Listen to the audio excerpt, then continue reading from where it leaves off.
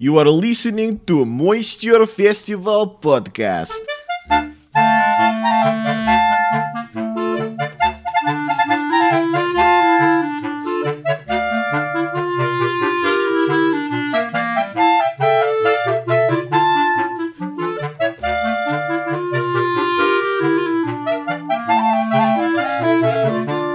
Welcome to the Moisture Festival podcast. I am Matthew Baker, and I perform a comedy stunt show at the Moisture Festival. And I'm Louis Fox, and I perform a comedy magic show and hand shadow puppets at the Moisture Festival. If you're new to this program and don't know exactly what the Moisture Festival is, the Moisture Festival is a 4-week festival celebrating the variety arts, and it happens in the city of Seattle. They've got the new venue, which is the Broadway Performance Hall. Now, This is the largest festival of its kind in the world and features some of the best entertainers and comedians working today. The festival happens in the months of March and April, and not only do they have world-class variety acts, the Moisture Festival also hosts a week of burlesque shows. Yeah. Now, if you're listening to this during the festival or around festival time, be sure to get tickets now because 95% of the shows sell out. You can get tickets to all of the shows by visiting the website moisturefestival.org. On today's episode, we are joined via Zoom by the amazing Brad Weston. We talk about his starting out street performing at the zoo. Yeah, we get into sort of how he was interested in the variety arts at a pretty young age and how that sort of manifested into going to clown college and going to Commedia dell'arte and sort of led him to what he performs today. Yeah, led him to working on a cruise ship where he met his wife. Yeah. And the ins and outs of financing going to clown school. Yeah, it's a really great interview with Brad. Let's get to it. Yep.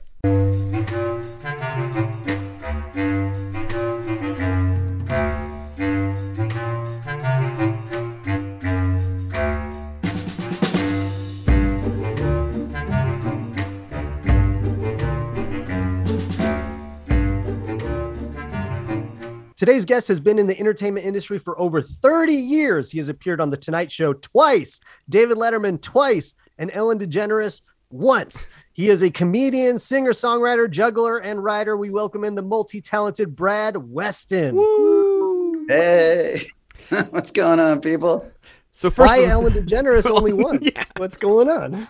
Yeah, you're right. I really dropped the ball on that one.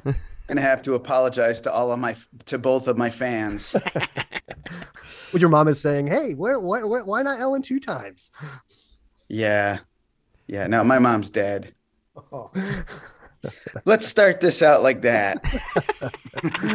Nice. So tell us exactly what you do. What's the elevator pitch like? What do you tell people that you do?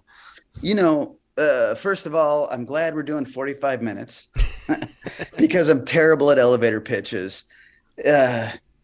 Essentially, what I'm selling right now is comedy juggling. And I've just sort of boiled it down to something people can relate to, something there's already a niche built in to sell to. However, my work involves a pretty wide variety of traditional circus skills like tightrope and rollabola, unicycle, all kinds of balance juggling and toss juggling. I've added some music and original tunes in. So like music you've written has been added in? Yeah. There's a couple of songs I've written. It took me a while to get up the courage to add a whole new style of work. Right. But I found lots of places where it's safe to fail. To try out new things, and then I bring it out in front of real audiences later. Now, I read that you are a graduate from the School of Commedia dell'arte. Were you like juggling before that? Where did the interest in sort of clown work or mask work, where did that come from? What was the sort of genesis? Where did you start at? What was your first sort of skills? To be perfectly honest, as a very young child, I was already doing pantomime and lots of, physical things like eccentric dance. There was a lot of stuff on TV when I was a little kid that showed people at their best doing weird things. And so I kind of always knew that I was that sort of the variety arts and a vaudeville style approach appealed to me. I started actually juggling uh, when I was 12 and began street performing at 13 because I lived in Chicago and there was a pitch very close, the Lincoln Park Zoo in Chicago. So that was the first skill I really performed. And then I had been doing magic earlier than that and kept it up until around 21 or 22. Then I decided, I needed to focus a little more on objects in motion as opposed to trickery. Well, let's back it up a little bit. You street performed at the zoo? Yeah, Lincoln Park Zoo. Like in the zoo, like in the gate, or like outside the gate? Actually, just outside the front gate. Although there were some pitches inside as well. It's in Chicago, this zoo is a free open zoo. Okay. Yeah, so the public can just come and go as if it were a city street. Okay. And then you're like, hey, I'm juggling in front of the ostrich or whatever. Or were there like assigned spots? No, at the time there was really no infrastructure there was no permit required or anything. You just show up, find a spot, and get to work. Wow. Yeah. And I had seen a number of great artists come through the prior summer. So I kind of already knew there was a pitch and I understood a little bit about it, I mean, certainly my first couple of days out there were, like $30 days. And you're a 13-year-old kid at this point? Yeah. And are you doing magic or juggling in these first street shows? It was pretty weird because instead of doing like a big pitch show, I sort of did an ambient entertainment approach, which nowadays we call it walk around. I didn't quite know what it was at the time. I just knew that I was like pretty quick on my feet in terms of relating to people. So I created this character where I was like sort of like a David Copperfield, a little British street urchin. And understand this was 83. So people didn't have a lot of exposure to this type of character work. So people just assumed that my parents were touring with a circus and I had the afternoon off, and I kind of kept the ruse going, So I gave them this exotic thing. That's cool. Yeah, looking back on it though, my British accent's not that great. They're like, he's traveling from a fake British circus. So you were doing a little bit of everything. You were doing some mime at a young age, juggling, and then some magic. So when you went to Commedia dell'arte, was that sort of like, I need to focus my energy into this particular format? Or the reason I went to that school is because I felt like I had a pretty solid basis of like a handful of different types of variety work. But what I went there for specifically was to enrich my character work and stage presence. I just wanted to get rooted. I wanted to stop, like moving my feet like a lot of amateurs do. I wanted to be able to plant myself and come from like a, sort of a core. Yeah, it's weird. It's almost hard to talk about. I feel like a lot of what we do for a living is manipulating energy, and I don't really believe there's, psychic energy. I know a lot of variety entertainers do believe that, but it's really useful to use the idea of energy work as like a shorthand for a whole bunch of techniques that the body already instinctively knows how to do. Yeah, so that's why I went to dell'arte. How old were you? At that point, I was 23. Okay. Yeah, and the year before that, I went to Ringling Brothers and Barnum and Bailey Clown College. Okay, so I learned that style. And I mean, supposedly that's like one of the hardest statistically colleges to get into if you read their promo. Yeah, and I think it's probably a good idea to listen to their propaganda. Yeah, they said harder than Harvard or Yale. Yeah. Of something like, I was told at the time 10,000 people had applied and 30 got in. It's pretty big variance there. Yeah. And so like when you go to clown college, do you get a scholarship? Do you like have to get financial aid? Like how does that like the company had used it partly for the PR that it would generate. So there was already a marketing angle. And also one of the contracts I had to sign in order to get accepted was, if I am offered a contract, I will accept that contract and I will go on the road for a minimum of 1 year. Was there financial terms already? Like $7?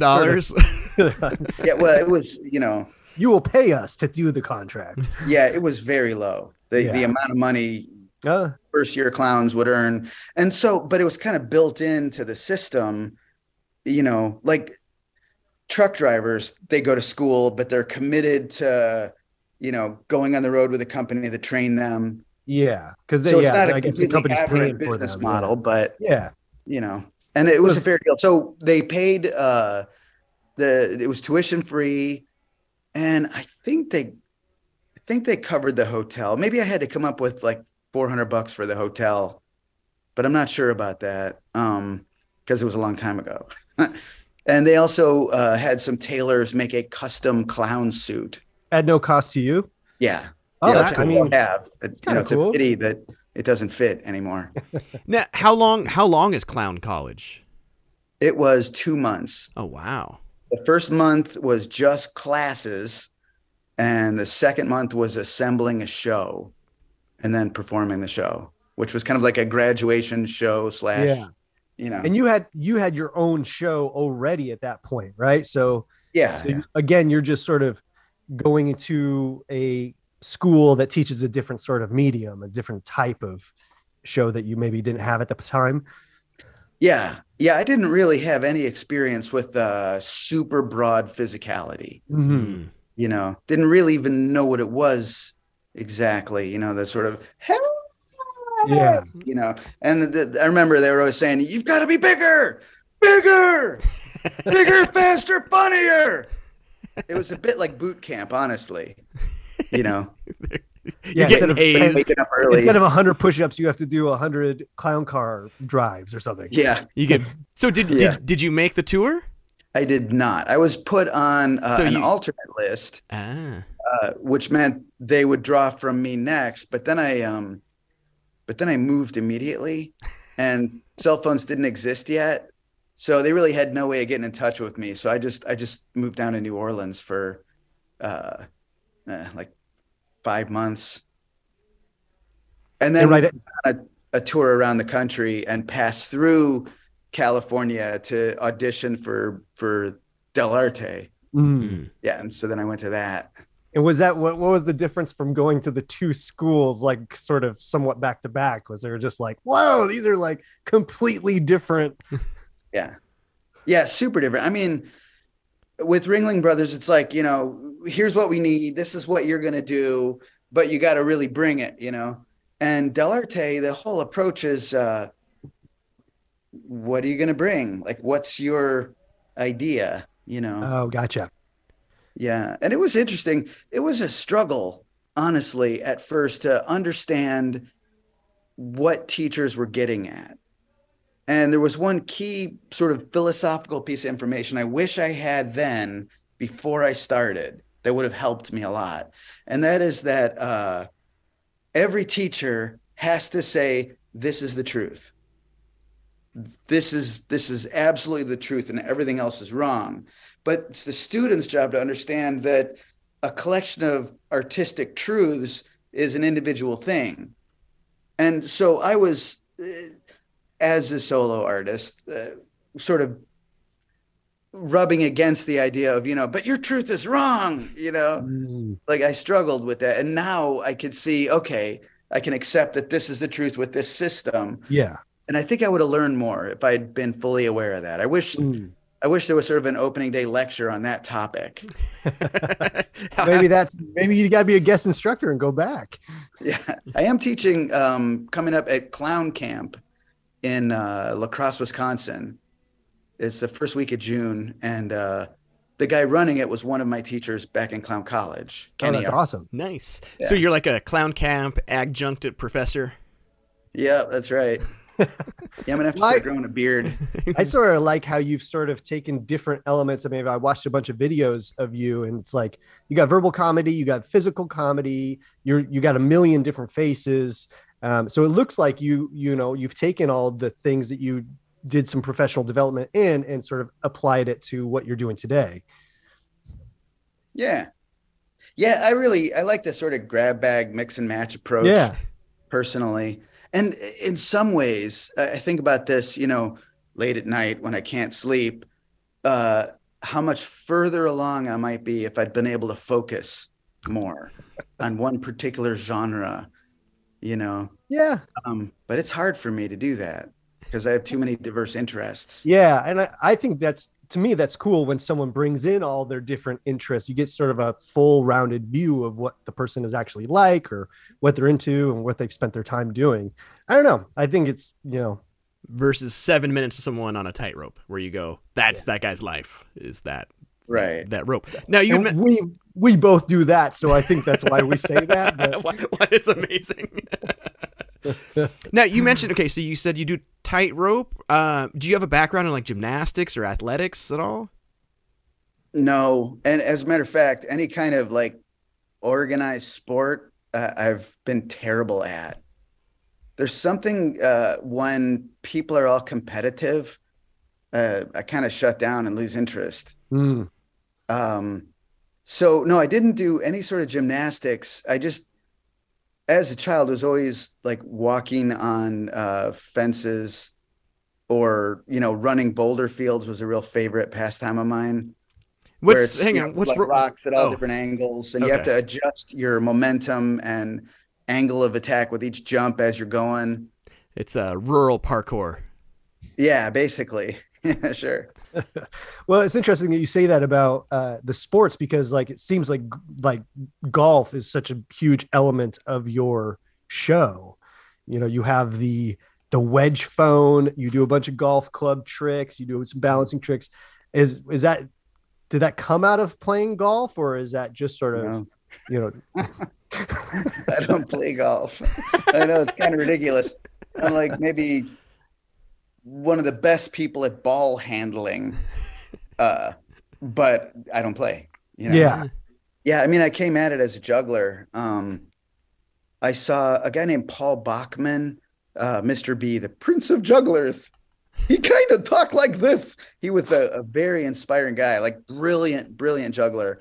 And that was one of the components of his show. And Dan Holtzman is another guy who I'm pretty sure Paul Bachman had talked to Dan. Dan might really be the sort of godfather of an indoor golf show. Mm-hmm. And Dan's not doing it anymore. Paul Bachman unfortunately died like, I want to say 8 years ago or maybe 6, but pretty recent. So as far as I know, there's like almost nobody doing this kind of indoor golf act, Yeah. So a lot of guys that do golf shows, they do it outside and it's largely trick shots. But I had a set of twins a couple of years ago. They're 8 now. So that's about when I started. What's never meeting you. I'm actually personally like kind of excited about doing this interview because I actually use a video clip of you I do a workshop, like a juggling workshop on ships. And I show different types of juggling and I show the golf club juggling. And I didn't know it was you until the Moisture Festival. Wow. And so I guess I owe you some shekels here. I owe you some really accolades. Right on. Yeah. So I think it's you. You're wearing a red shirt and a vest and you're doing I think you're juggling 2 golf clubs or 2 golf balls on the face of a golf club. And then you're doing 3 out of your hand off of the golf club. So yeah, I have to say, you're in my workshop, man. That's special. Yes, it is. So you learned this do you do sort of golf retreats or is it just an element in your show? Yeah. At this point it is, I feel like it's so new, I mean, I've been doing it for about 8 years, which in retrospect is kind of a long time, I suppose, but it feels really new. And it is the hardest thing that I do, certainly skill wise and like attention and focus, super hard. And coincidentally, my entire career, I always wanted to learn things that looked way harder than they actually were. Yeah. That's been a specialty of mine is phoning it in. That's where I really excel. But so long story short, no, I haven't really done any golf retreats or any golf focused things with it. As I was learning it, I pictured, this is going to be great for like trade shows, to get people into the booth, because 80% of trade show clients tend to be golfers. So seeing somebody doing crazy stuff with props that they've handled, having a draw. But I haven't marketed it yet. I've just been using it as one element of a longer show. Yeah, I bet there are like golf trade shows, like specific. I bet those exist. But I loved the you call it the wedge phone. It's different wedges. I don't know, but you play it like an instrument and it makes different sounds, like a xylophone almost. Yeah, it's an array of 5 clubs all hooked together. And I've got a piezo pickup I've wired onto the bottom of each club head so that it works like a trigger, basically to trigger a sound. And then I programmed it so that each club makes a different sound trigger. Wow. And how many songs can you play on the wedge phone? What's that? How many songs can you play on the wedge phone? About 4.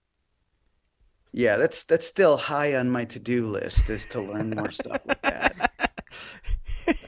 Basically, I performed it for a season at an amusement park. And one of the things I tend to do, and I don't know if this is a strength or a weakness, but when I'm on a run, I try to get the show sort of locked in, zeroed in, and then it doesn't change very much. Oh, interesting. And I realize it's in some ways a waste. Like I could keep experimenting, but I feel duty bound to try to give the same experience to people 3 months down the road as other people had before. Interesting.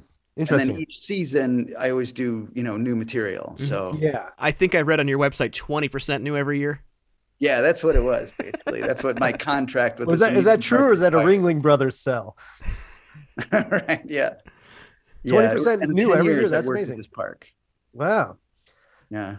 So is that Adventureland? Yes. Adventureland. Come on down to Adventureland. Something like that. But do you ever have people who come out and be like, I liked the show better last year? Oh, yeah. It was a cool stage because it was on hydraulics. And it would rise and lower, and then it would lower down into the ground at the end. And the worst heckle I ever received was as the stage was lowering, someone yelled, "Hey, Brad Weston, that's just like your career." Ouch. And at this point, my mic is off, and all I could do is like show that I heard it, let it register. See, I'd be like, they remembered my name. That's awesome. So it would rate, like, you go to do your act and it raises up, you do your act and then it lowers. Yeah, it was pretty cool. So I'd fill it with smoke so that when it raised up into the middle of this cafe, like an outdoor cafe, smoke would go billowing out and the music would be strong and the lights would be seagulls are flying. Laser show. And so where are you from? I sort of read different things. I read Iowa, I read Florida. Is this where are you from? I'm from Chicago. Oh, that's what you said. Where I grew up. Yeah. Where did the Des Moines thing come from? Well, okay. I've been at this job in right by Des Moines, this amusement park, for 10 years. And as my kids were starting to grow up, I was missing the last couple of weeks of school because we were already open on weekends at the park. And then I'd missed the first couple of weeks of school. So eventually I just asked for a 5-year contract and then moved the whole family out. Oh, nice. Yeah. And is Adventureland still? It's over. Okay. But Adventureland still exists? It does. It does. Without me, though, so it's gonna suck. But does it really exist with it? Exactly. Now that I'm gone. What other golf jugglers coming up from the smoke in the cafe? Exactly. I know. You get that. That's true. So I saw you do a bunch of like stilt characters there too. Yeah, for sure. And I saw you do Elvis. You do. What What stilt characters do you do? Okay, so I've tried to put a focus on things where there's a strong interaction component. Mm-hmm. So one of the things that's been very popular is a cowboy character where I spin a lasso and then let people stand inside the loop Mm-hmm. for photos, you Yep. know, which is really bad at like a blue and gold banquet or something when there's 100 kids. Man, the shoulder can get sore after about 20 minutes of that position. You almost need like a mechanical one that just does it automatically. Yeah, exactly. But still, you're holding your arm up, Yeah. and I'm lazy. So, What and is that I saw a picture, like it sort of looked like a Western themed show. Do you also do a Western themed show, or? I used to do a school assembly that was a Western show called Crossing the Prairie. So I've got like a Western, like a Conestoga wagon backdrop. And it was essentially an educational show about what life was like during the white settlers' expansion west. I haven't done it for probably close to a decade now. Is it like the game Oregon Trail where like, some kids die of dysentery and You've got dysentery. Yeah. It's like Oregon Trail with juggling. Yeah. I mean, yeah, because there's like whip cracking and lasso spinning. Mm-hmm. Also for that show, you guys know what Miser's Dream is? Yeah. It's like basically a coin production routine where you're grabbing coins and putting them into the bucket. Mm-hmm. I did that where I did sort of a fantasy segment about what gold fever might have felt like. Oh yeah. Yeah. There's also a puppetry segment in that show where it was a squirrel and a vulture having a conversation. How did that go over? Was that did it play well at schools? But yeah, the squirrel was like, he was like, oh man, I think I need to go get me some of them there beans. And then he eats them and he's like, wait, they tasted kind of weird. Oh no, I think I just ate coffee beans. And then he's freaking out and, knocking things over, going nuts. And yeah, so it went over pretty well. Probably like him better than me, honestly. That's the puppet acts. What all of them say is that no one likes the vent. Everyone likes the puppet. Yeah. My wife does puppet shows. She was at the same amusement park as me for like 6 years doing puppet shows. How did you two meet? We met on a cruise ship. There used to be a program called the Cruise Comics on Royal Caribbean Cruise Lines. A lot of variety entertainers, probably in the United States, I want to say like 30 or so people have worked that job. And the job doesn't exist anymore. But the person who was booking it was Steve Smith, who had been the dean at my clown college. So basically I walked in for the audition. I'm like, oh yeah, I got this, Yeah. So you nailed it. Third audition. My wife was trained as a dancer and improv comic, but had never done any juggling or stilts or anything in the variety arts. But, she somehow convinced them she was going to learn it all by the time the contract started. And she did. And yeah, she's a great comedian, man. She's really good with people and cute. Does she still do puppets and perform? What's that? Does she still also do puppets and continue to perform? Yeah. Both of our contracts ended at Adventureland at the end of last season. Oh, geez. Yeah. And also there was an entire circus there that also got canned. Man. Yeah. I know. But like all variety arts are out. Yeah. Yeah. I think they're going to replace us with like sports on TV, like big screen TVs. Yeah, you're laughing now, but the way of the future, man. They got a hologram of your show. They're like, we own all rights. Read the contract. They're just showing videos of your show from the last 10 years. Yeah, but I'll double cross them because all I have to do is like mess up in the whole moral turpitude region. Oh. Once I give my name a bad name, then they can't use it anymore. Yeah, I will cut that nose right off. You'll just add that you're on Epstein's Island to your Wikipedia and be like, nah. Now, are you a Guinness World Record holder? Is that what I read? I was a Guinness World Record breaker. Gotcha. However, I found out in the middle of last season, basically, and what the record was, it was bouncing a golf ball on a single club face without letting it touch the ground or my body for the longest amount of time. And the record I was trying to beat was an hour and 7 minutes, and I did 1:38.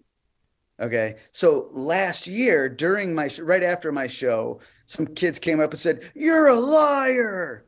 I'm like, "What are you talking about? You don't have a record."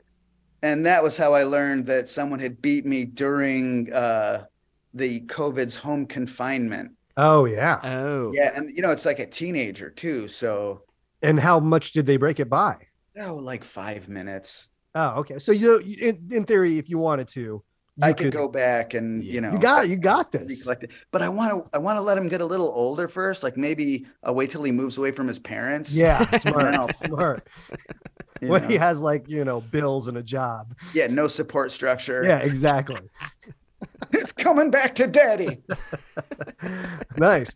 So and so you have the certificate and everything. Yeah, I got my cool, man. Guinness certificate. Yes, I think it doesn't have a record in private bouncing a ball between two clubs, which is surprisingly harder than one club because you have to be equally good with your left. Yeah. And the trajectory is a little weird because the ball's no longer straight up and down. You can't have your head over it. Oh yeah. So it's like, yeah, it's odd. Unless you rocked, you could hit it, rock, like this. Yeah, it's a lot. The less you move, the better with something like that. I mean, well, so what are you at with hitting the ball back and forth between the two clubs? I broke the world record 3 times in private, and I filmed it, but it wasn't like an official. I didn't have witnesses, so it doesn't count for Guinness. And then when I tried to do the Guinness thing, I couldn't beat like 35 minutes. It was weird. Oh, gotcha. Whereas in private, I think I did an hour and 10. Gotcha. Do you think What's the number? I'm going to go back in and collect that record as well at some point. What's the number to beat? I think the number to beat is roughly an hour, hour 2, somewhere in there. I'll have to relook, but an hour-ish. That's awesome. Do you think, this is sort of off topic, but do you think you could do like 3 golf balls on 2 club faces? I want to say that it's feasible. It's possible. I don't think I am going to spend the time learning that. Gotcha. Yeah. I mean, one of the challenges, like launching the balls to begin with, because your hands are already holding clubs, like how do you feed into the system? And I thought, maybe like a sort of a foot pedal thing to get them started. Yeah. Stamp to launch the ball. Yeah. And then it's, I do 3 balls on one club. And I also do 4 balls on one club. Wow. Yeah, but it involves multiplexing. Yeah. You guys know what that is. For the non-jugglers that are listening, multiplexing is where you throw multiple balls at the same time. So like multiple balls really out of one hand. Yeah. So like generally you'll see a lot of guys do like 6 balls, but they throw them as 3 sets of 2. Mm. So it's not as hard as a classic 6 ball, but the multiplexing has its own challenges because you have to tip your hand just right so that the lower ball flies less high than the upper ball. So you're splitting them in the air basically by the precision of your launch. I would say, so like you got your records on the back burner. What's coming up next for Brad? Oh, you got Adventureland in the rearview mirror. Yeah, so I'm still embittered. Okay. So yeah, maybe healing from my bitterness. That would be spectacular. So basically right after I found out that I no longer had a gravy train set up, I got a phone call from Kenny Ahern from G. Elberg Agency, and they said they'd like to represent me for the fair and festival market. So essentially I've replaced all of the income that I've lost already for this upcoming season with state fairs and stuff like that. Nice. Which is a relief because while there I felt like I was in free fall, Yeah. What am I going to do? Yeah. Because the truth is I haven't until very recently, I hadn't worked on a website in a decade. And you remember what the technology was like 10 years ago. I mean, it was practically like having a MySpace page, You had a lot of music that auto-played. Yeah, for sure. Super loud. Well, yeah, it can be a little nerve wracking when something that you've relied on for so long has been consistent. You know where to park, you know the show, you know who the audience is, and you know that you're going to get a certain amount of money every year, and then all of a sudden that's gone, and then it's like, whoa, like what, you know? Yeah, and marketing is this whole other collection of skills that's totally different than the performing skills, right? And there's some people who are performers who are better at marketing than they are at their show, and they work a lot more. Yeah, there's some people that are only good at the marketing. Yeah, right. You know, and they work more than people who do brilliant work. Yeah. It's rare there's someone that just crushes it on both. Right. It is rare. So how did you hear about the Moisture Festival? I have a lot of friends who have done it over the years, and every year about that time, I'd start seeing the Facebook posts, and, you know, I'd start getting the jealousy and, you know, rage, frankly. Why isn't it me? Why can't I be someone, you know? And I specifically set out to want to do it this year because I knew I haven't made connections in a decade. Yeah. And it's time to start saying hi to people again, time to come out of my underground hole underneath that cafe and, you know, be a face. Rise to the surface like a hydraulic stage. like a hydraulic powered phoenix. The stage broke down 2 years ago. Man, I am striking out on everything here. Everything has died. Everything's died. Yeah, and that was weird too, because they when everything was shut down because of the pandemic, like every other working performer, I thought, you know, it's basically over for me. I'm gonna have to get a job somewhere, and you know, I didn't actually get a job. I just thought about it for a couple of months, you know, and then I get a call. We're opening in a week, or no, 5 days. I had 5 days. And they're like, and your stage is broken. Good luck. Can you do your show 6 feet underground? Yeah, no, it was broken up. But the problem was there wasn't a backstage area. And because I do stuff with swords and knives and because it's an amusement park full of unmonitored teenagers, I had to build a backstage. And they're like, we're not helping you. We're busy. Good luck. You know, so I had to like become a stage carpenter, you know, and the stage wasn't ready until 12 hours before the park opened. So I couldn't even like work on anything site specific. I just had to slap it together and pray. Mm-hmm. You know? See, there's your other COVID job right there. You became a stage carpenter. Yeah. Also, last year, I learned to drive a semi truck, and I spent 4 months driving just because I always wanted to. Nice. Yeah. And I did it up until the season opened again at the park, and then quit the truck driving job. But it's so like around town or like across the country? It was regional in the Midwest. Okay. Now, did you have sign the contract with a company that taught you, just like clown school? No, I basically, first you have to get like your permits for it. And I got like the double and triple trailers and hazardous materials and all that. That was just book study. So I sat down and got all the permits, and then I paid somebody with a truck to like breathe down my neck while I ground his gears out. Yeah. So it was like five 1-hour sessions. And then I took the test and passed. Nice. Yeah, and that was it. Do you have to like parallel park or? Yeah, and you know, back up around corners. Oh, brutal.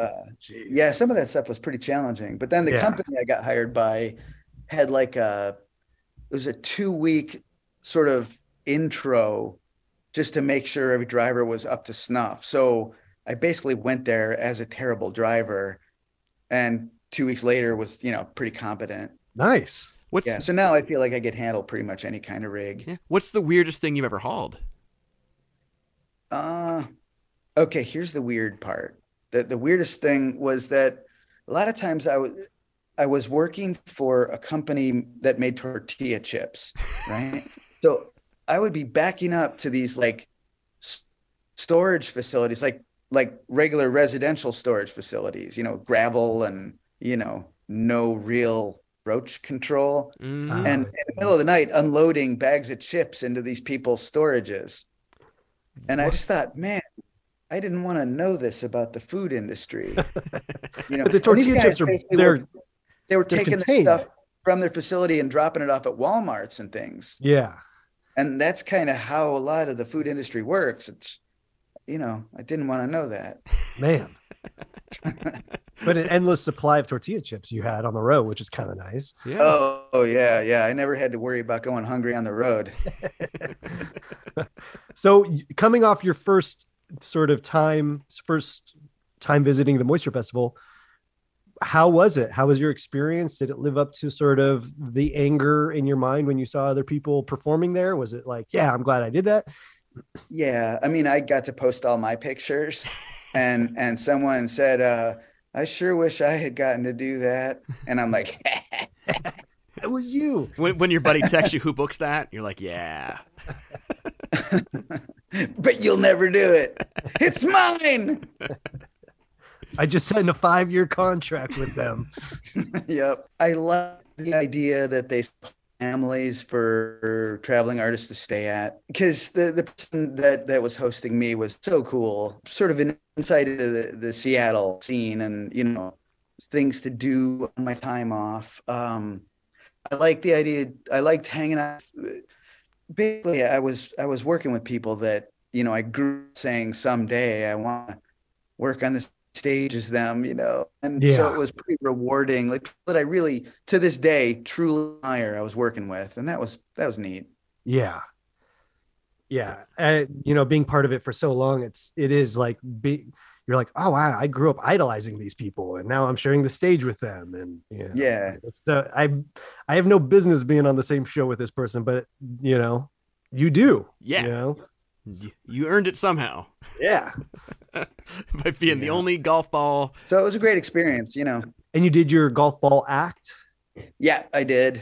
I did a shortened version. I did like 8 minutes. Basically. And is that sort of, I saw that you were doing that act at some circuses. Is that? Yeah, I toured with Venardo Circus for a couple of seasons. Right. So that act definitely was, the way I presented it was sort of a non-verbal circus style approach. Yeah. That's rad. With a lot of big motions. No, as far as like the type of circus that I love, I don't like a super big circus, and I especially don't like multiple rings. Yeah. I like a focused, almost cabaret kind of approach. Agreed. I want people to be able to see me sigh, I mean, because there's so much power in people being able to see the movement of your chest as you breathe. Yeah. It's a thing called mirroring, which we all do socially. It's part of our programming as a human being, where we tend to make the same facial expression of the person we're looking at. And the purpose of it in the animal kingdom is to show a sense of connectedness. And it's almost unstoppable. I became pretty aware of it when I was doing a trick with a balloon, and I'd look out and see kids like purse their lips as if they were blowing up the balloon while watching me do it, and then I'm like, oh, there's power here. And since then I've been playing with the idea of using my chest expansion as a way to express tension or release of tension. It's just something for the toolbox. Yeah. That's crazy. Yeah. Well, and I think like in larger like just watching some of your videos, like facial expressions is such a big part of what you're doing that I think you would lose out on the sort of experience if you're 3 rings away from what you're doing. Right. Next to a guy putting his head in a lion's mouth. Yeah. I remember being at a full-size circus. I'm not going to say the name of the show. But I was with my daughter, who was like roughly 8, and she's like, "Hey, Dad, when are the clowns going to come out?" But they were out at that very moment, and she just couldn't tell because there was so much going on. Like you can't do comedy when you've got showgirls. Yeah, it's brutal. Yep. Yeah. So if people want to find out about you, they can do so at bradweston.com. Is there any other sites that they should look for you? Definitely don't check the Most Wanted site. GL Berg, I found you on there. Okay, yeah. Some YouTube stuff. Yeah, there's some YouTube stuff I put up. I'm not really keeping up on posting things in places. Pretty sporadic. I mean, I'm like an ADHD kind of person. Mm-hmm. So I'll go at something really hard for a week or a month and then switch to something else. So I don't know. Yeah. There's traces of me out there, you know. I just wrote a book recently. Oh, what's up with that? Yeah. Now the funny thing is, well, I'm moving right now. So I'm like super busy. I'm too busy to really promote this book, but, and also it's kind of about the insurrection. But it's a sort of a children's book, wink, wink. Yeah. And so it's called A Beginner's Guide to Treason. Derisive Rhymes for Divisive Times. Oh man. Yeah. And I put it out there on Amazon, but I haven't, you're the first people I've actually told about this. My wife said, look, don't spread this around Facebook because some of your clients that you're Facebook friends with are very conservative, you know, sort of Trump fans, and they'll take offense. And I believe she's right. You know, there's a writers club that I joined here in Des Moines. And they're just so encouraging, you know, just write your book, get it out there. Yeah. So I wrote this book, and it's all poetry, and each poem is about a different character in real life that historically had a role to play in the attempted insurrection. So I sent it to the person who put this club together, and she wrote back just angrier than all get out about, well, there's two sides to everything here, and you're just doing propaganda, you know, which I was kind of offended because, like, you don't have to like a subject to be able to make helpful suggestions on. Yeah. You can be like, that's not a word or whatever. You can give. Yeah. She just kept going, you know, I don't even know what this is. It's not journalism. Journalism. I don't know. It's like, well, no, it's, you know, it's satire. Yes. Hello. Yeah. Yeah. So people can find that on Amazon. They can find it on Amazon. Yep. Yeah. Awesome. A Beginner's Guide to Treason. Brad, we want to thank you so much for your time, man. This has been awesome. And yeah, we're looking forward to seeing you again at the Moisture Festival in the future. Yeah, I hope so too. I'll show up with a whole different skill set. Yeah. And Louie and I are going to each buy the book. So you're going to get 2 sales. Boom. My first 2 sales. Boom. Right there. Look at that. All right. This interview paid off already. That's my retirement right there. All right, buddy. Well, thank you for your time, man. We appreciate it. Thanks, guys. Y'all take care.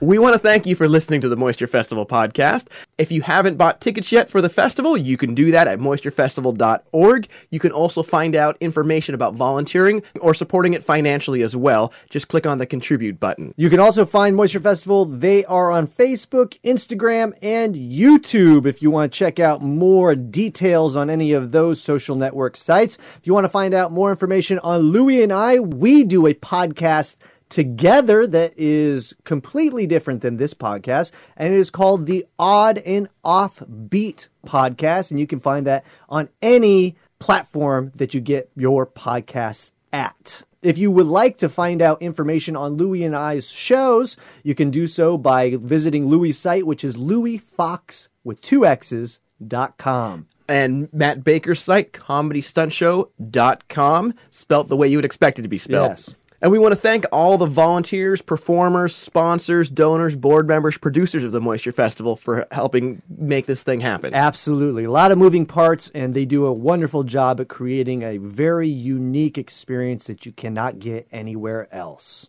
Have a great day. Thanks for listening. Thank you for listening to Moisture Festival podcast, and stay moist.